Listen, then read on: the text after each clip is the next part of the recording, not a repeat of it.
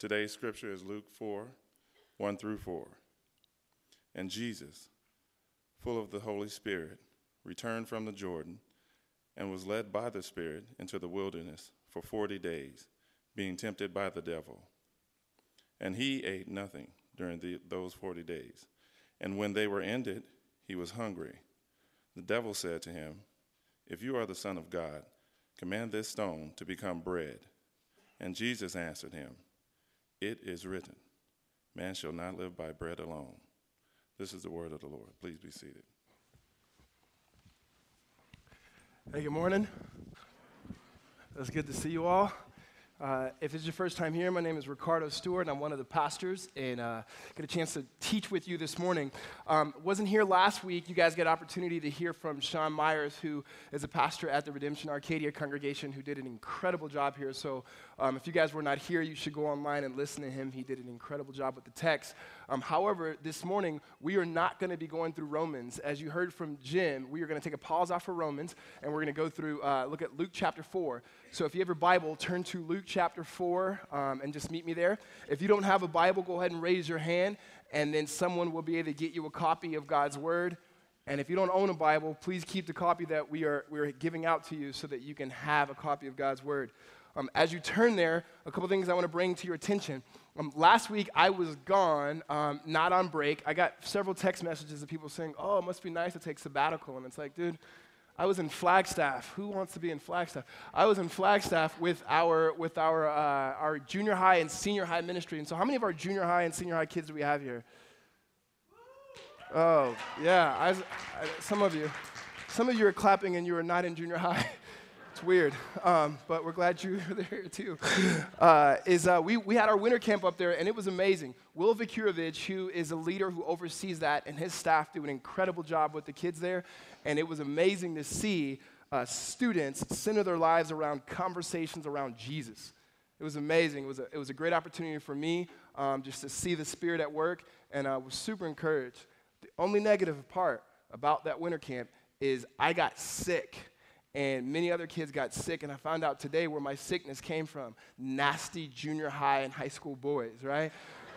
And so Friday morning, I got up. I had a meeting at 7 o'clock, actually with Greg, who was up here talking about Greek IV.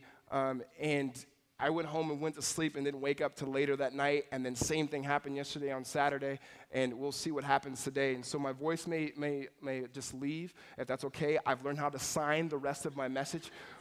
If I pass out, whoever's got the gift of healing here, just come pray for me. I'll get back up. We'll finish it, and we'll get you back to your regular schedule. All right? So just bear with me with that. So what that means is after the service, I usually stand out there, don't shake my hand. You can talk to me. Don't give me knuckles. Don't complain about the sermon, or you'll get it.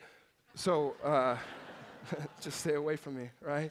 What you guys should have had on your seat is you should have received a flyer there from the Rio Vista Center. Why don't you guys take that out right now and hold it in your hand?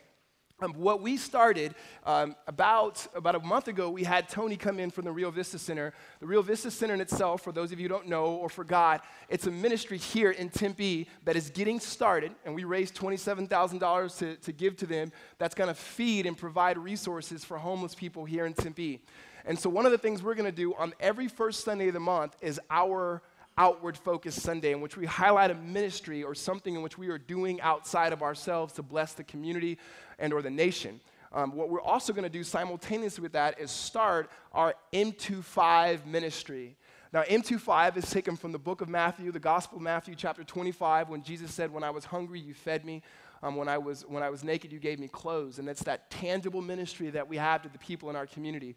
And so what you'll get is each week before the first week of the month, you'll get a kind of a flyer like that that'll let you know what to bring in. So look over that flyer, see the materials that are there, go buy those materials. Don't bring a used thing of toothpaste, okay? Go buy what needs to be purchased and then bring it next Sunday. Okay, when are you supposed to bring this? Okay, when? I have to say it because I know what's going to happen. We're going to come next week and people are going to go, "Oh, I thought it was the Sunday after next Sunday." It's like, no, next Sunday, bring it. There'll be trash cans there for you can drop those items in, and we'll do this every month. But make sure you take that with you and bring those items back to be able to bless the Rio Vista Center. So Luke chapter 4. Luke chapter 4 is where we're going to be at today. Jim has basically already told you where we are and why we are taking this week off of Romans. But let me explain and color that in a little bit. Is for the past probably 2 months, definitely for the past 6 months for me personally, I have been having this restless wrestle with God.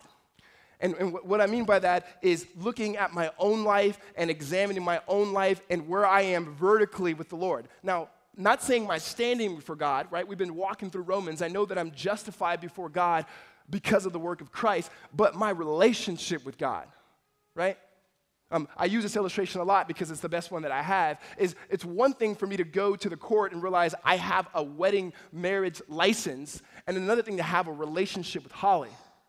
It's one thing to show you guys, look at my license. Like, isn't that amazing? See, Holly and Ricardo, married. Aren't we so cute, right? Look at this paper, right? No. It's another thing to pursue my wife in love and have a vibrant relationship with her. And so we've been asking that question personally, ourselves, and what that looks like, and then even corporately, what that looks like for us as a church. And so at the beginning of the year, what we decided to do were restructure our elder meetings, make them longer, spend time talking about all of the details that we need to go through, and spend an extended time, hour or so, in prayer and just asking God to meet us. And what we had in that moment is that we broke off around the campus and we had a period of time where we just listened to the Holy Spirit and said, God, what are you calling us? What are you communicating to us? And when we came back together, what we realized is just with different people sharing is maybe God's calling us to just pause. And maybe what we're doing, maybe we're going through the motions a little bit.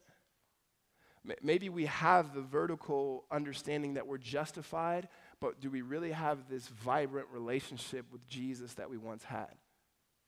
All right, so here's what we do.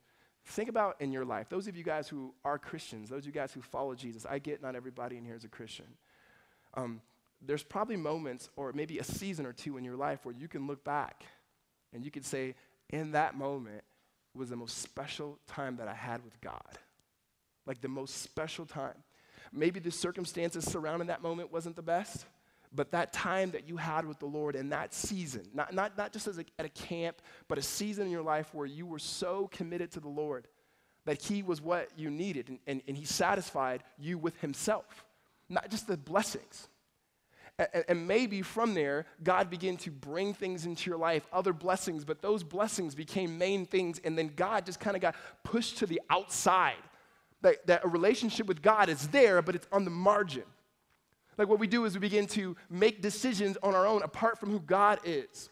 And there could be such a way, listen to me, there could be such a way that we as a church, that we can go doing church, we can have more people coming, we can have fuller services, we can open up the overflow rooms, which I hate because of the Concordian things that we have going on there. We could do all of that stuff and go, wow, there's a lot of people here, and we could be preaching the gospel, we could be singing songs, we could be baptizing people, dedicating babies, and then God could just be on the sideline. He could just be on the sideline. And as leaders here, we're saying we don't want that at all. There's this song that I first heard when I became a Christian, and you probably know it. It says, "I'm coming back to the heart of worship, and it's all about you." How many of you guys have heard that song before? Yeah. Some of you like it, some of you don't like it. Regardless, the point of it is going, we could make this thing called Christianity about everything else other than Christ. And so what we're saying in this season is saying, God, we believe what you're calling us to do is to take a season of prayer and take a season of fasting. And what we're praying and what we're fasting for primarily is a deep reliance and a deep longing and a deep desire for God and God alone. Like we just want to be godly. Like we don't want to be seen as the church that's godly. No, we want to just be godly. We're going to be known as a church. We just want to be godly and follow Jesus at the very bare minimum of what it means to be a Christian, to trust in Christ and to follow Jesus. We're saying, God, that's all we want. And so if that means that we lose people, if that means we need to stop certain things that we're doing, we just want to reevaluate everything and say, Lord, we'll place them before you, and whatever you want to burn and just get rid of it. Get rid of it. And we're just saying, as a church, let's just enter in that season together. And the time that we're going to do that, as Jim said, is March 5th to April 20th. Now, that is known historically in the church calendar as a season of Lent. And so if you grew up Lutheran or Episcopalian or Catholic, you probably are familiar with Lent. If you grew up in a non-denominational Christian church or you're new to Christianity, you probably have never heard of it. Lent is not something that is uniquely Catholic. It is something that is uniquely Christian.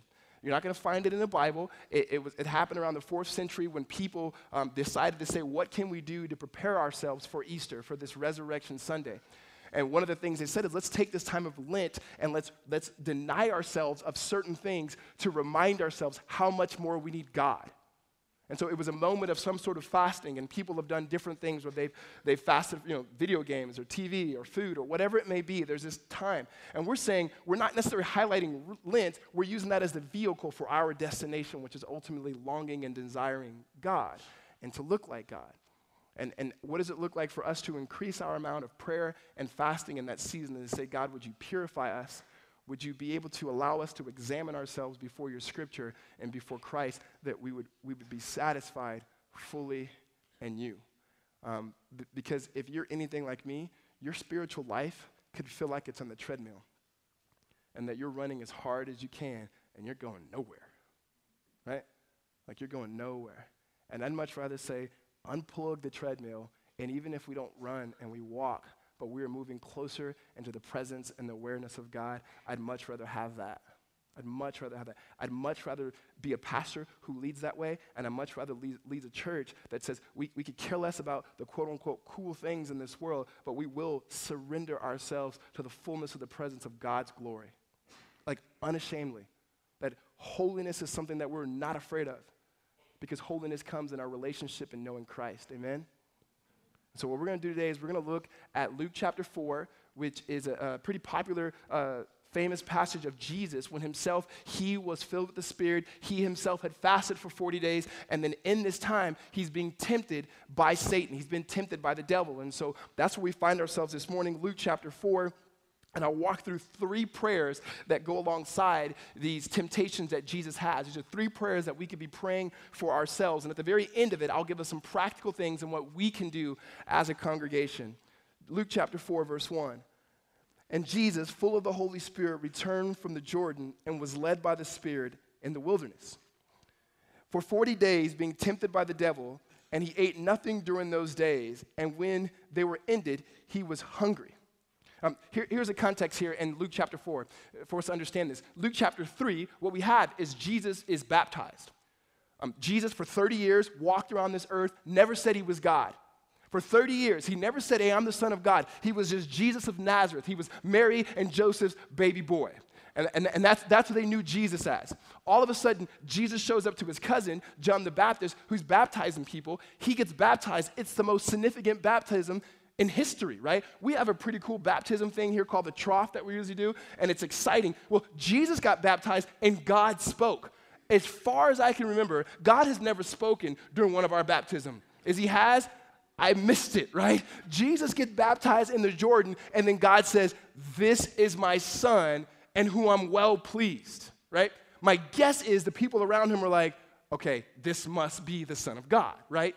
Because something just spoke, right? God spoke. What you have this Trinitarian moment. You have Jesus the Son being baptized. You have God the Father freaking people out by speaking audibly. And then you have the Holy Spirit anointed him in that moment. It's just this celebration. That's what baptism is. So the reason why we have baptism here is we're celebrating new life, and we clap, and we're excited, and people go out to eat, and we give them shirts, and it's amazing. So Jesus gets baptized in this moment. He's excited. It's a spiritual high. It's a spiritual high. And some of us have had that. Many of our high school and junior high kids, they've had that. You go to a camp experience, or you go to some retreat, or you have a season in your life where God seems so real to you, and then you come back to the valley, and it's hard. It's hard. In fact, one of my favorite stories in scriptures is Jesus when he's at the Mount Transfiguration. And if you're not familiar with that story, Jesus is on the Mount. He shows himself in glory. And then you have Abraham, who was dead, comes there. Elijah, who was dead, comes there. And then you have Peter, James, and John. And they're looking like, should we be here? Like they're having this this amazing spiritual high with God, and then as soon as they get down from the mountain, they're trying to cast out demons, and Jesus goes, no, you can't cast out these demons. And they're like, wait a minute, a few chapters before, we were able to cast out demons. And he goes, no. He goes, some of these things, they're in too deep. They can only take prayer and fasting. So in my head, I start thinking about what are the things that are in too deep for us that are going to take prayer and fasting? Marital faithfulness, pornography, body issues, sloth, apathy, worldliness. These are things that are in us. These are not things that are outside of these walls. These are things that are in us, and as God's people, they're in us. And a sermon's not going to pull them out. Laying hands on you is not going to pull it out. It's going to be multiple prayers upon prayers that it's deep. It's going to be fasting and asking God to bring forth his kingdom to be able to pull those things out. You have Jesus right now, after he's been baptized, he goes into one of the tougher moments of his life, his ministry, that before he even starts doing ministry. It's a way that God allows Satan to even tempt him in order that he may be prepared for the ministry that he has. And this is not something that's unique to Jesus. Moses had 40 years, Moses didn't have 40 years. Moses had 40 days of fasting and prayer. And then God led him to lead his people. The people of Israel had 40 years in the wilderness before he brought them into the promised land. God let it rain 40 days and 40 nights before he restarted the creation of this world with Noah. And we're saying, Lord, maybe you could just take 40 days for us and whatever you have for us next. Maybe it looks the same, but maybe it looks different. And so Jesus now in this moment of fasting and prayer, here's what Luke says. Luke says that he's filled with the Holy Spirit. Now before we really get in this text, I got to talk about a couple things. That's fasting and then being filled with the Holy Spirit. First, being filled with the Holy Spirit. Depending on your upbringing, maybe you've never heard what it means to be filled with the Holy Spirit, or maybe you have heard what it means, but you're not exactly sure if that's necessarily what the Bible teaches. To be filled with the Holy Spirit, one, is different than being led by the Spirit. What we've been talking about in Romans chapter 8 for the past several weeks is to be led by the Spirit. That is to believe in Christ Jesus, trust in him, and that the Spirit is guiding your walk. And the Spirit is going to take you to your final destination to be like Christ and to look like Christ, to see him face to face. To be filled with the Spirit is a command. In fact, Paul says this in Ephesians chapter 5, verse 18. He says, do not be drunk off wine, but be filled with the Spirit. He said there's some people that are influenced too much by wine. I would argue there are many people in our church that are a little too influenced by the wine. Not the box wine that we provide for communion. That can't get you anywhere, right? Other stuff. He says, be filled with the Holy Spirit. And so what does that mean? To be filled with the Holy Spirit is to have deep joy and communion with God the Father and God the Son that's radiated by the Spirit. It is to have deep joy and desire and communion with the Father and the Son that is radiated or manifested by the Spirit in your life. And the way that we become filled with the Holy Spirit is by faith in who Christ is, and reminding ourselves again and again and again of the good news of Christ Jesus and what we have in relationship and communion with God. Now, that may be different than what some of you have been exposed to. Some of you may have thought that maybe being filled with the Spirit meant that you had to have certain spiritual gifts that came along with that. And the Bible does not teach that. Hear me. The Bible does not teach that. There are times in the Bible where you see people are filled with Spirit and they speak in tongues. Absolutely. There are times in the Bible where people are filled with the Holy Spirit and they prophesy. Absolutely. And I happen to be a believer in both private prayer language, tongues, prophecy, all of that. But you do not need to have those things to be filled with the Spirit. To be filled with the Spirit is to love Jesus and to desire to look like him and follow him by faith. That's it. So here's Jesus. He's desiring communion with his Father. He's filled with the Holy Spirit, meaning he desires God's kingdom, and then he's fasting. Second thing is fasting. Many of us have never fasted. Many of us are not really sure what fasting is. Fasting is not a means to lose weight. Fasting is not even something that's commanded in Scripture. Nowhere in Scripture that says you have to fast. Not in the New Testament. In the Old Testament, it did. Fasting is not something that we do to make ourselves godly. Jesus makes us godly by grace. That is something we receive by him. So what is the purpose of fasting? In essence, the purpose of fasting is longing for Jesus. Like one of the clearest scriptures that we see in Matthew chapter 9, Jesus' disciples are talking to him, and they said, hey, Jesus, John's disciples, he teaches them how to fast, right? And they're kind of testing Jesus like, you're supposed to be the Son of God, but you haven't taught us how to fast. What's the deal, right? And Jesus says, you don't need to fast as long as you have the bridegroom. He's saying, as long as you have me, you don't need to fast, but when I leave, then you fast. And so throughout the New Testament, there's an implicit that the church in Acts chapter 13, they fast to make decisions. We see people fasting to see God move in certain ways. Ultimately, it's God's kingdom, and longing for God is why we fast. And that's why we fast. And we as a church, as a congregation, are saying we want to fast to say, Lord, we want to see more people in our community that don't know Jesus come to know Jesus. We want to see ourselves in areas of sin that we feel like we're stuck, that's in too deep, that you can remove it. That you can reach into our hearts and begin to take out and weed out the things in our life that are deadening our affections for you. And so Jesus is in this moment, now filled with the Spirit, fasted for 40 days, and about to be tempted. And I was thinking about an illustration or a picture to kind of show us where I think we are as a church. And the way I think about it is this. If you've been to the grocery, all of us have been grocery shopping before, and we've made a list, and we've had, excuse me, get some of this Jesus juice right here. Y'all don't even know about that. It's the wine. No. So you've been grocery shopping before, and you have a list of things that you want to get. Have you ever gone grocery shopping hungry, right? Yeah, exactly, right? You get into the grocery store, and everything on the list you get, and then everything else, right?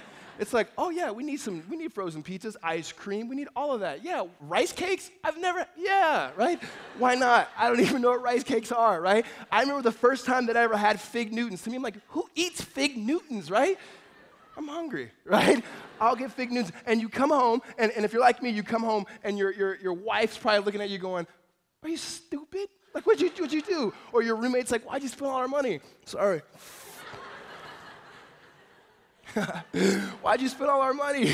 And it's like, well, at the time, I thought I needed all these things, right? It's like, you don't understand. You know what Twinkies has got now? It's got this new snack. You bite into it, right? Like they said, there's strawberry and glitter all coming out. It's like the new stuff, right?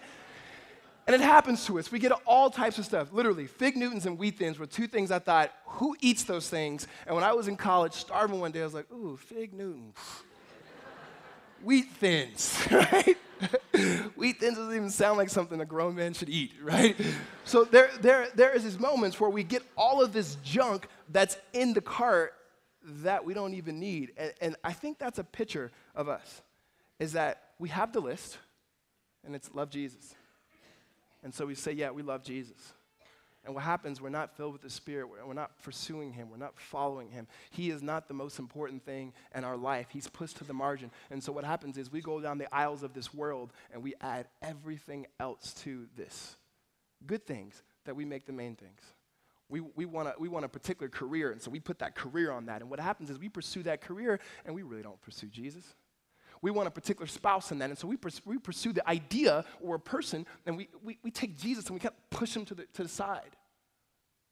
We take all these other things, even our parenting, even our marriages, beautiful things in which God has given us gifts, and what we do is we don't even center our lives around Christ in those things. We push them to the margin, and so what happens is we have these shopping carts, right, called our hearts. And there's so many other things in our life that we give our affections and our pursuits to other than God. And so one of the things that we're saying we are taking a season for is just for purification of our own lives. To get back to a moment in our time and our walk with the Lord where God was enough. I was praying this morning going, God, remember when you were just enough for me? Like, remember when you were just enough? Not just when I became a Christian, but seasons in my life where I said, I don't care. You are enough. If I have these things, great, but you are enough. And what happens is, whenever you try to hold on to your relationship with Jesus and add anything else to it, you open the other door and you kick Jesus out. You think you have him, and you're walking your life carrying the things that are actually ruining you, ruining us. So we say, Lord, could we come back to the heart of worship when it's all about you? That what I do in my vocation is about you. The way I treat my wife is about you. The way I treat my friends is about you. That I have a desire for your word because your word reveals you. That I don't come to a church service to be entertained, but I come for you. That everything that I do is for you. Like, remember that? Like when it was just about Jesus? That's what we're saying. Can we have that back, God? And the promise that we know is, he says, if you draw near to him, he will draw near to you. Amen? So let's see how Jesus did in his fast, and the temptations he came from Satan, and the temptations we can expect, and the prayers we can have. So Jesus, filled with the Holy Spirit, verse 3, the devil said to him, if you are the Son of God, command this stone to become bread. And Jesus answered him, it is written, man shall not live by bread alone. And so what you have is, Jesus is tempted, he's hungry, and then Satan comes to him. I want to pause. There is a devil, just in case you didn't know. Like, there's a devil, he's real. He's real. Like, he's a created being. He was an angel. He rebelled against God, and a third of the angels came with him. They're called demons. The best thing that Satan could do is get us to believe that he's not real. He's real, right? And he's influencing decisions. Now, if you are a follower of Christ, you cannot be possessed by a demon, but you can be influenced. And we'd be fools to think that there's nothing in which we do in our world around us that's not influenced by Satan. The way that addictions take over people, I believe the attacks on marriages in this room, right? In this room, not just in our world, in this room, it's definitely demonic. And so Jesus is being tempted by Satan in this moment. And it's interesting because the first thing Jason's a pastor here. He's not Satan.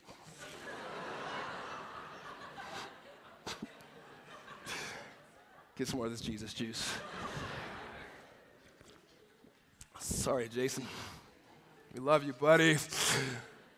The first thing that Satan does to Jesus, that's where it happened. Jesus, all right, there you go. The first thing that Satan does to Jesus is he tempts him with bread. And you may be thinking, like, bread? Really? You're going to go after the Son of God and go turn a stone into bread? But think about it. Jesus is fully man, and he's fully God. But fully man, he's hungry. He hasn't eaten for 40 days. If you don't eat for 6 hours, how angry are you at people, right? There have been moments in your life, you ever had those moments where you didn't eat enough and you're maybe at somebody else's table, you're eating with some friends and you're looking at their food like, I wonder if they're going to finish that, right? I wonder if they're going to finish. They leave and you, right? Here's Jesus in this moment, he's hungry. And so Satan says, okay, if you're the Son of God, take this stone and turn it to bread. Now, Jesus easily could have turned the stone into bread. We know that because later he turns water into wine, right? But he doesn't. But notice what Satan does. Here's what you need to know. When you're weak, he will attack. And not only will he attack when you're weak, he will attack wherever you're weakest at. And so the question I have for you is, when it comes to comfort, because that's what this first thing is about, where do you go to for comfort when you don't go to God? When you're weak, when you're tired, when you're exhausted, when it's late at night, when things are not going your way, when you're stressed, where do you go to? Is it food? Is it food? Some of us it is. We become binge eaters, right? I know for me, especially on a Sunday night, I could be exhausted. Everyone could be asleep in my house. My wife's asleep, the kids sleep, and then the bag of trail mix is calling me. It's saying, Ricardo, eat me, right? And I just keep eating, and we joke about that, but it is. It's something for comfort. Some of us, it's alcohol. If I hear, guys, listen to me. The times in which I hear people, Christians, say it's okay to be drunk. I was a little drunk. I was kind of drunk. I don't have to go too far in Scripture to say, guys, that's not pursuing holiness. But that's where we go to for comfort. We will go to it. Work sucks. Happy hours there. Let's get comfort. I'm not saying drinking alcohol is a sin. Being drunk is a sin. Everywhere in the Bible, it's always a sin. Old Testament, New Testament, in this church and every church. It's a sin. Many are, it's sexual morality. That's where you go to for your comfort. Whether it's the internet and whether it's a person or whatever it may be, you go there. Where do you go to? You find that thing. Where do you go to when you're not going to God for comfort? Where do you go to? You'll find it. Satan tries to go straight to Jesus' appetite. You don't think he's going to try to seduce us for pleasure? Because he knows naturally what we want to be, especially as Americans, we want to be comfortable. Like, that's what we want. We want to be around people who look like us. We want to be like people who dress like us, vote like us, have the same banking account as, eat at the same restaurants as. We want to be around people like us. And that's not what Jesus has here. In fact, Jesus responds to Satan with the word of God in verse 4. He says, "It is written, man shall not live off bread alone." He goes, you want me to turn the stone into bread, but ultimately I know what God's word says. He's filled with the Holy Spirit. Being filled with the Holy Spirit will always draw you to God's word. He just quotes scripture straight out of Deuteronomy chapter 8. And the context in which Jesus quotes out of Deuteronomy is that God had provided manna, that his people didn't have food, and every day he'd provide this substance from the sky that they would be able to eat, showing that God will be his provider. And so that means in our moments, whether it be something that's an appetite that we have, whether it's something that's an addiction, that's a bad habit, that's sinful things that we run to, what we're saying in this season is during this fast, we know we will be tempted to say, where are we going to find comfort outside of our comfort in God? And so the prayer that we have collectively is that God would make us comfortable with being uncomfortable. That just not just during a season, just this, our posture is that God would make us comfortable with being uncomfortable. And the same way that Jesus was comfortable with being uncomfortable.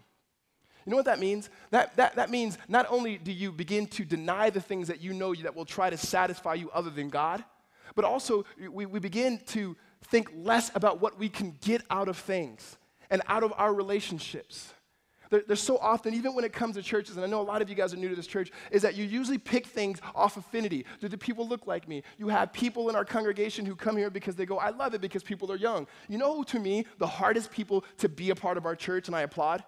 Minorities and older people. Minorities and older people, right? And honest, I mean, just in all honesty, if you are older, and you know who you are, I don't need to say who you are, you know who you are, you know every time you come here, it's like, it's going to be me and a few of my friends, right?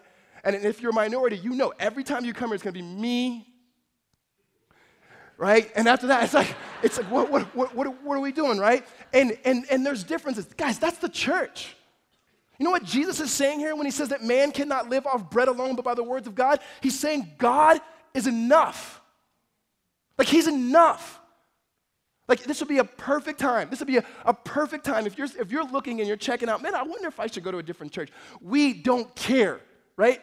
Like, we're not going to cater to a particular demographic. If I hear someone say, I don't like hipsters, or I want to be around athletes, or I want to be around tall people, it's like, listen, if I cared about being around people who look like me, I'd find another job, right? And I say that jokingly, but at the end of the day, God has to be enough, not our comfort. Check yourself. Like, I have to check myself. God, what am I doing? Not just in sinful ways, but even the way that I pursue you, that I'm looking for my comfort instead of looking like my Savior and being okay with being comfortable with being uncomfortable. Because God is enough. Jesus is able to rely on the Holy Spirit and have the sufficiency of God's word to know that God is enough. Amen? He's enough. The second temptation that we see is beginning here in verse 5. It says, and the devil took him up and showed him all the kingdoms of the world in a moment of time and said to him, to you I will give this authority and their glory, for it has been delivered to me, and I give it to whom I will. If then you will worship me, it will be yours. And Jesus answered him, it is written, you shall worship the Lord your God, and him only shall you serve. So the second temptation that you have is Jesus is taking up to see all the nations. Now, we don't know if this is literal or if this is a vision, but he's able to see all the kingdoms. And then Satan, lying to him, says, if you worship me, I will give you all of these. You know what's weird about this? Is I remember one of the first persons that I tried to disciple. It was a friend that I knew of a friend, and we were sitting down, and he was having these visions and these dreams. This guy was very, very good looking. A lot of girls liked him. He had a lot of money, and he told me he had this dream that Satan was talking to him and saying he can have everything if he would just run away from Jesus and worship him. And I remember sitting there going, hey, dude, Jesus had that same thing, and he trusted in God. Sadly, this guy said, I think I want these things. And I've never talked to him since. Never talked to him since. Okay, I share that story because we go, that's because he didn't want Jesus. We have a lot of us in this room. We want Jesus, and we still want control. What Satan is trying to offer Jesus, which he can't, is control. It says authority. You want control, Jesus? I can give you control. Satan cannot give you control. Nothing can get you control. God is in control. And until we can realize that, we will be looking more like Satan worshipers than Jesus followers. And it's in us. So the past probably 4 or 5 months just doing reflection upon myself, and it's hard, right? When you look at yourself in the mirror and you see everything, or at least what God allows you to see, and you ask close people in your life, and you invite them in to tell you what they see. One of the things I realized, I would have never said this about myself, is that I'm a controller. I would have never said I was a controller, and now I see it everywhere. Like, I want to control everything, right? Never give me a ride, ever. I am the worst passenger seat driver, back seat driver, car next to you driver, right? Turn here, slow down, turn the radio down, not that station, right there. It just doesn't stop for me. And I'm like, man, I really do. And it was the more and more responsibility God gave me, the more and more I became controlling. Isn't that weird? Like, when I was a single guy, it was like, Lord, all of me, all of you. I got married. Lord, help me. I had kids. Lord, I got to control these kids, right? This is honestly my fear. I've never was afraid of dying until I had both my boys. And it's like, who are going to raise these guys? And I have these terrible thoughts, like, if I die and Holly gets married, and then I start getting angry. Like, who's going to come in and try to raise my kids, right? And it's like, what is going on in my head, right? What's going on in my head? And they're honestly, guys, they're just fears. They're fears. And you have yours. What are you trying to control that you're looking more like a Satan worshiper than a Jesus follower? It's a lie. Satan could not give Jesus the kingdoms. They were already his. Satan couldn't give him control. It was already his. He alone is sovereign. He alone is good. And Satan sometimes gives us the illusion that we have control, right? Don't we think we have control of our lives, and then all of a sudden something happens and we go, we don't? It was like when I first started taking driver's class, and they said, we're going to go on the freeway. And we got on the ramp there, and this is in California, and I'm driving the car, and they always have like 2 other kids in the back seat, and then some random awkward dude who's the driver teacher, and he's like, slow down, slow down. And whenever I would get nervous on the freeway, for whatever reason, I would speed up, right? Because that's what you do in California when you drive on the freeway. And so I'm speeding up, and he's like, slow down, slow down. And then finally, like, the car starts slowing down, but I wasn't slowing down. And I'm like, what the heck's happening? And I look over, and he's got a brake on his side, right? I never knew that. And I'm thinking, oh, man, I'm not in control, right? The whole time, I thought Jesus gave me the will. And it wasn't even that. That wasn't even the truth, right? That's how it is in our life. We think we have control, but we don't. Here's the best thing we can do. Here's the second prayer, is that we're able to pray that though things around us may be out of our control, that we know and trust that they're not out of God's control. That those things around us, our family, our friends, our job, this church, it's not in our control. Even our faith, it's not in our control. But we can trust that they are in God's control, and he's good and he loves us, amen? That he loves us. That doesn't mean that everything is going to go perfect. And so here's the thing I want you to think about now in this moment is and this is hard. I was doing this morning. What do you have a grip on? It's probably what you love the most. And bring that to the altar to God and say, Lord, would you examine it and just take it, right? So for me, that's my wife. That's my kids. As much as I pray for God to save my kids, as much as I pray for God to continue to bless me in my marriage, I want him to enter into it. I don't know if I believe that they're his. And I think God is saying, no, give them to me. Whatever those things are, what are the things that you're holding on to? Is it your career? Is it your future? If you're younger, it's the future thing that you have that you can't wait to get. If you're a little bit older, it's the legacy that you want to leave. And can you just give that to God and say, no, I'm not going to believe the lie that somehow I can control this and I have power and authority over it. It's already God's anyway. I'm just going to confess it and realize those things around me are completely out of my control, that they're not out of God's control because he is enough. Like, look at what Jesus says here. When he responds to this second temptation, he says, again, from Deuteronomy, this time chapter 6, he says, you shall worship the Lord your God, and him only shall you serve. What is he saying? God is enough. Like, remember, God is enough. Like, when you became a Christian, God was enough. Your best times as a Christian, God himself, not what he can do, he was enough. Jesus is saying, whatever, Satan, God is enough. Filled with the Holy Spirit, he's led to God's word. And God's word is sufficient for him, and he's able to quote it back to Satan. He's able to quote it back and say, listen, my God, ultimately Jesus, my Father, is enough. And I'm only going to give glory to him. And so we're saying God is enough, and he will always be enough. He has always been enough. Amen? The last temptation we have for Jesus here is a temptation for him to show his fame and to win people by fame. We pick up here in verse 9. It says, and he took him, that's Satan, and he took him to Jerusalem and set him on the pinnacle of the temple and said to him, if you are the Son of God, throw yourself down from here. For it is written, he will command his angels concerning you to guard you.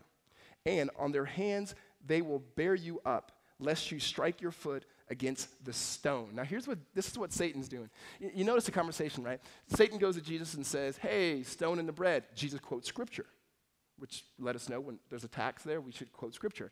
And then he comes back to him again, and he says, how about I give you authority over all the kingdoms? You can have control. And then he quotes scripture. So now Satan comes to him and goes, you know what? Let me quote scriptures to you. Just so you know, Satan knows the Bible. And his demons know the Bible. And sadly, they know it better than most of us.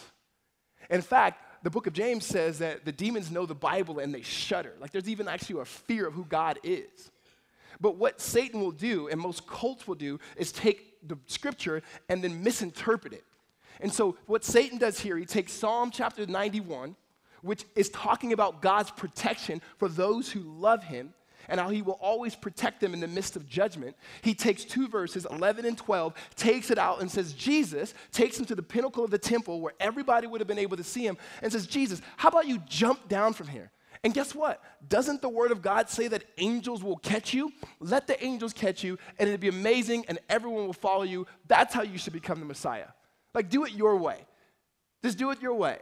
And Jesus is like, no. He goes back to Deuteronomy, and he quotes scripture. He says, it is said, you shall not put the Lord your God to test. He goes, I'm not supposed to test God. Whenever you hear scripture being quoted, you should always go and one, reference that scripture and realize if it seems like there's a contradiction, know that scripture will not contradict itself. If God has said, don't test me, and Satan's saying, test me, that's not what the word of God is saying.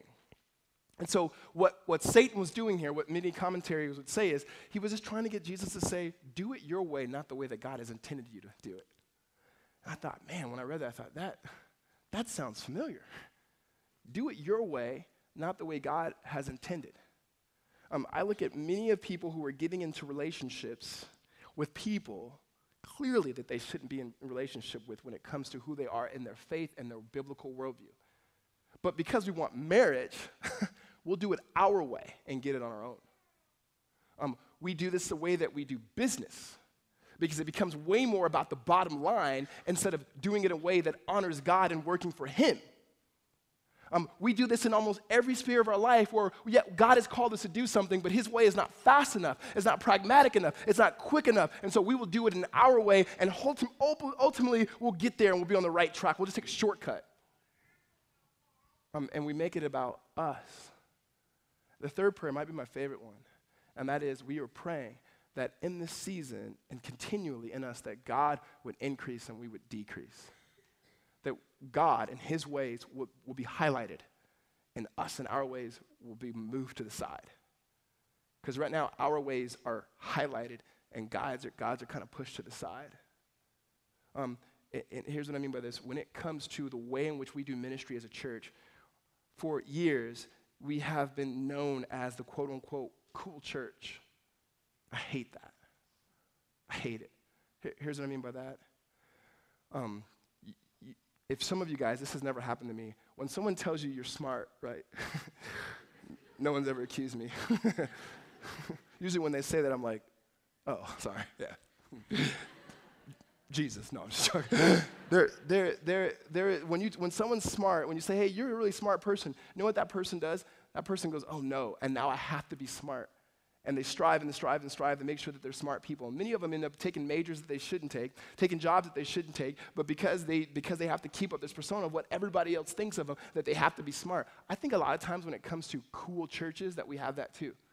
That somehow there has to be some cool factor, and whoever is on stage has to be a cool person, has to be able to articulate and be able to say things really well and make people laugh and all that. And it's like, that is meaningless. Like if that's the case, shut the doors, like quit. Right? And we should all quit and go somewhere else where it's godly, not a show. Like not a show. Because if it is about anything that we can do to draw people to ourselves, pointless. Now, does God use particular people? Does he use us as a church and give us gifts? Absolutely. I'm not denying that. I'm just saying if we ever try to do things to try to be famous, if we ever try to do things in order to put on a show for anybody, we've missed the gospel. Like the main point of the gospel is that Jesus is famous, and he is the famous one, and we just ride on his coattails, and we are delighted to follow Jesus. Not a person, not a personality, not anything that we do, but Jesus. We say, God, you have to increase and like make us really, really small, that we make much about Jesus because Jesus is enough. That's it. And so if anybody said anything about redemption, I would hope that it would be they follow Jesus and they take him seriously. They follow God and they take God seriously. That you can't pin us down because of any particular theological argument or any sort of expression, but we are who we are, created in the image of God and redeemed by the blood of Christ. And so whatever temptations we have to be popular, which many of us want. It's great to get attaboys. I remember the first time I started preaching, I loved it when people said, good sermon, yes. And then all of a sudden when people didn't say anything, I thought, no, what does that mean, right? Now it's pointless, guys. And I'm not gonna say I'm over it. I'm just as insecure as the next person, and I hate it. I hate it. Because it's not who God has created me to be, and it's not who God has created to be. We're not created to go around trying to prove ourselves to other people. God is already impressed with us in Christ. Jesus was not supposed to become the Messiah by being famous and doing crazy tricks. Jesus was to become the Messiah as it was prophesied in Isaiah 53, that he would lay his life down for the people who would not love him, but whom he so desperately loved. And who he got off the throne of heaven and came into this earth to crack his body and bleed so that we would have the forgiveness of sins and eternal life with him. It would be selfless, sacrificial love. And if we, those of us in this room are Christians, are to follow him, we are supposed to have that same sort of selfless, sacrificial love, that our names they're removed. They're removed so that Christ would be exalted and that the name of God would be exalted. And if that's not the case, we should shut the doors, guys. I should quit and go teach high school again, coach football. And I'm being dead serious. I'm being dead serious, guys. We play church a lot, but I wonder sometimes, are we really following God? And what is he calling us to do? And hear me, that's no guilt. That's not to say you guys aren't doing it, we are doing it. We're saying, no, we're all in this together. And we're asking for God to meet us and to draw us near to him. That when we begin to sing, we sing as people who are passionately in love with him. That when we begin to serve the poor, we empty our pockets because we realize we are rich in Christ Jesus. That when we begin to knock on our neighbor's doors, that we don't just say hello, but we tell them about the good news of Jesus. That when we repent and we look at our lives, we don't just say, oh, God will forgive me. We know we hate sin the way God hates it, and we're thankful for his grace in our life, that he's the one who's transforming us. That we become a people that realize that we are totally okay with being comfortable with being uncomfortable. That we understand we are not in control and we're not going to be controllers. We're going to trust that God is in control and that we ourselves would decrease and that God himself would increase. Amen? That's what we're asking for. That is what we're asking for God for. And so I just want to give us a couple practical things that in this time that we believe God's calling us to, and practically for us, and that is this. During this time of this fast, that you would take one day a week, and you would fast. One day, whether that be a full day, whether it be a couple meals, I don't know. Just prayerfully consider it. Prayerfully consider it. Don't just do it because I told you to do it. Prayerfully consider it. And also that you would take at least an hour a day in prayer. You may say, I don't pray 10 minutes now. Just do it. And just think of it as stretching out your prayer muscles and getting better. Partly for me, what I've learned, the best thing to do, if you can't stay still, just go for a walk and just pray. Take your kids on a walk and pray. Take your friends, go prayer groups, pray. Just pray. And pray for people who don't know Jesus, they would come to know Jesus. Pray for boldness as us as the church. Pray for God's Holy Spirit to come upon us in ways that are exceedingly and abundantly more than we can ask, think, or imagine. Just pray for God to change us in a way that we look more like Jesus and we smell more like Jesus. And that our city begins to look more like Jesus because of the ministry that he's doing through the people at this church. And so 2 things, that you would take one day a week and you'd pray. One day a week you'd fast, and every day you'd pray for at least an hour. Guys, one other thing here that you look at Jesus, do you notice that Jesus, every temptation that he had, that he quoted the word? That Jesus said himself that in moments of temptation and moments that you're being accused, that the Spirit himself, don't worry about what you will say, that the Spirit himself would bring forth the word of God. Everything that you've ever read, he will bring forth. There will be a memory there. But the one thing I would tell you is, the Holy Spirit only brings to remembrance what you've remembered. Meaning, if you've never taken God's word and you begin to learn it, if you've never known God's word, you could be more influenced by the things of this world than the things of Christ. And that means start somewhere and grow in a knowledge of God's word. And if you don't know, if you're saying, I don't know, I need help, please contact. We have men and women in this church who would love to teach you how to read your Bible. You don't even have to take a class. They will set up a time with you and teach you how to read your Bible so that we can grow in the knowledge of God. Amen? Would you pray with me?